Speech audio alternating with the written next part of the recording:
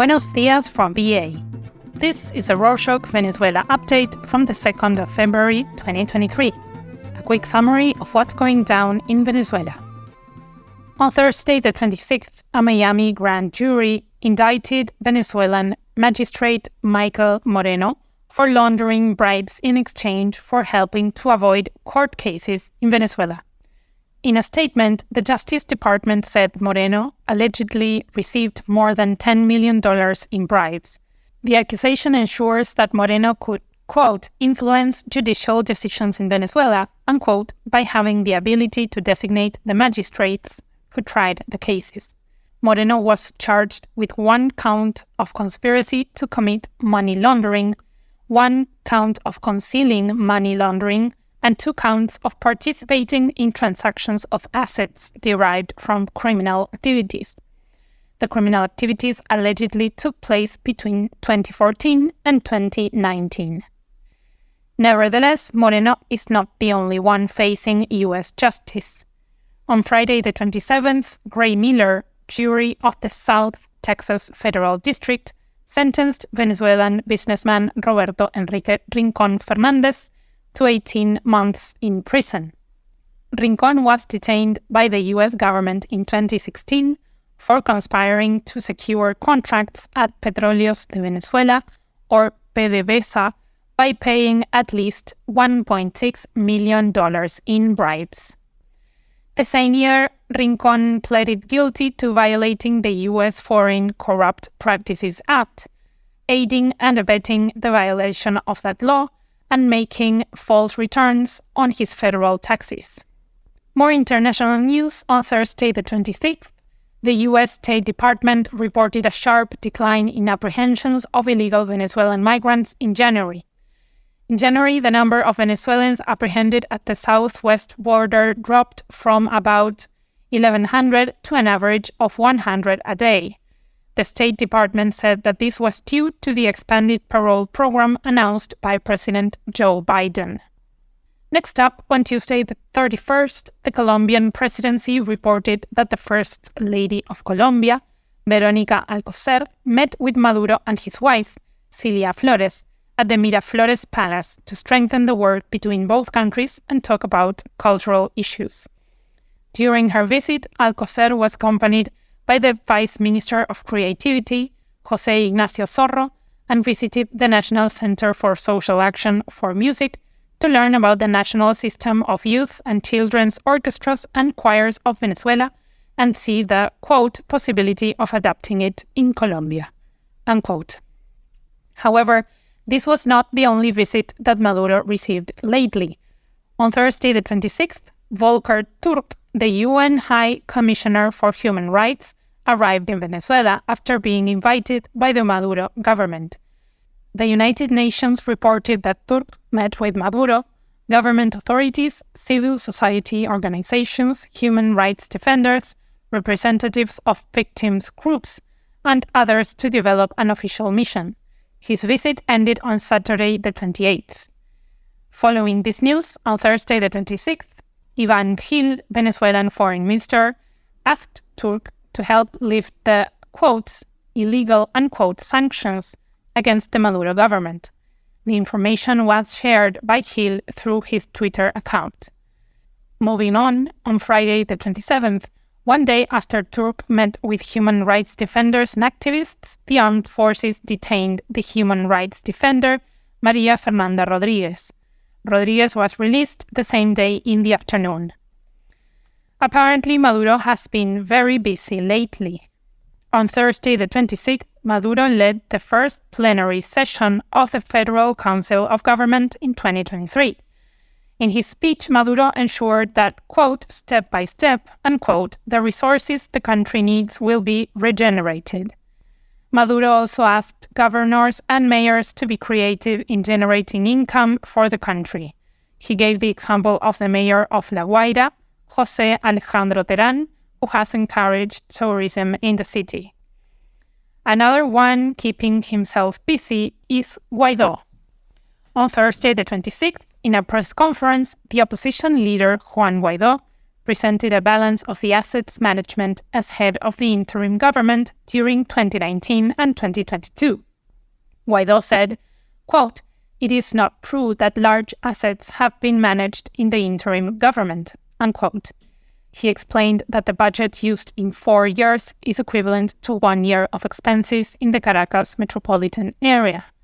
Even though Guaidó offered few details about these maneuvers, he said that the assets used by the interim government were always authorized by the deputies elected in 2015.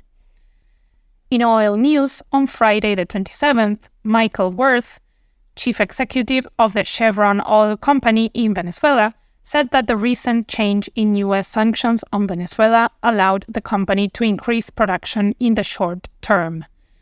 Worth reported that production increased to 50,000 barrels of oil per day in 2 months. Some of the refineries went from 40,000 to 90,000 barrels of oil per day in this period. Worth said he was pleased with the increase, but considers that it could have been greater if it had better operating conditions and infrastructure. On Monday, the 30th, PDVSA tightened the rules for shipping oil by requiring advance payments.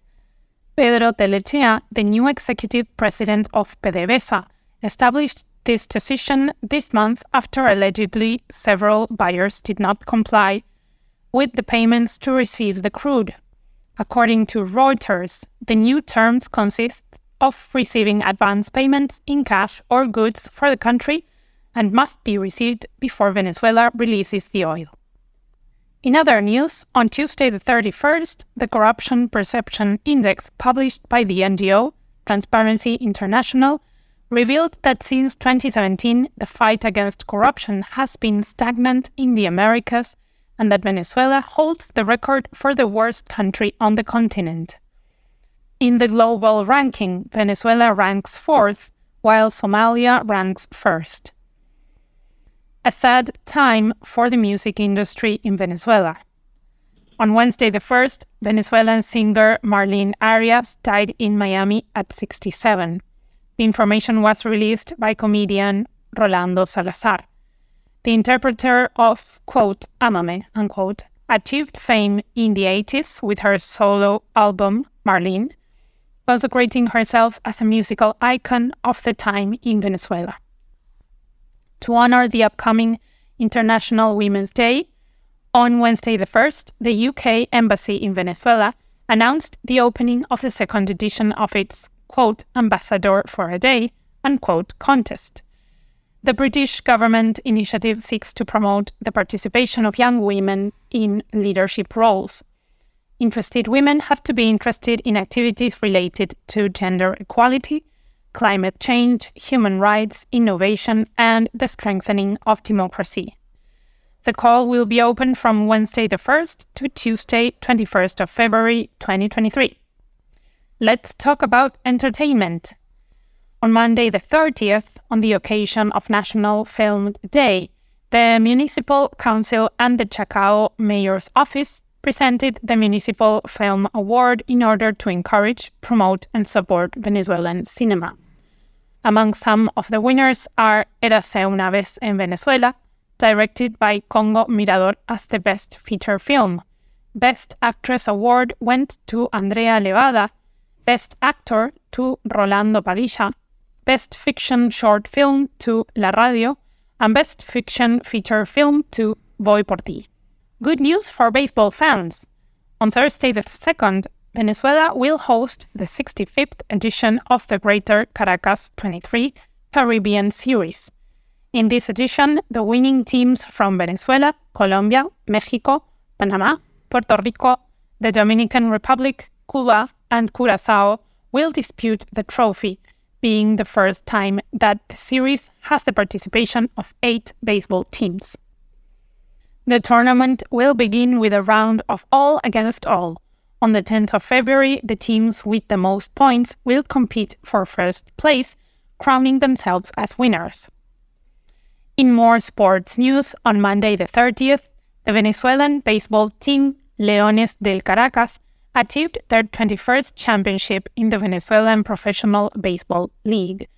after defeating the Tiburones de La Guaira 7-6 in the sixth game of the final held at the Universitario de Caracas Stadium. The team remained the champion. On Thursday, the 26th, the Venezuelan baseball player José Altuve was chosen as the best second baseman in the major leagues, according to MLB Network. Altuve leads a ranking in which the Venezuelans Andrés Jiménez and Gleyber Torres also appear in 3rd and 10th place, respectively. In 12 years in the major leagues, Altuve has garnered a record of 1,900 hits, almost 400 doubles, 3 batting titles, 1 Championship Series MVP, 2 World Series rings, 1 Gold Glove, and attended 8 All-Star games.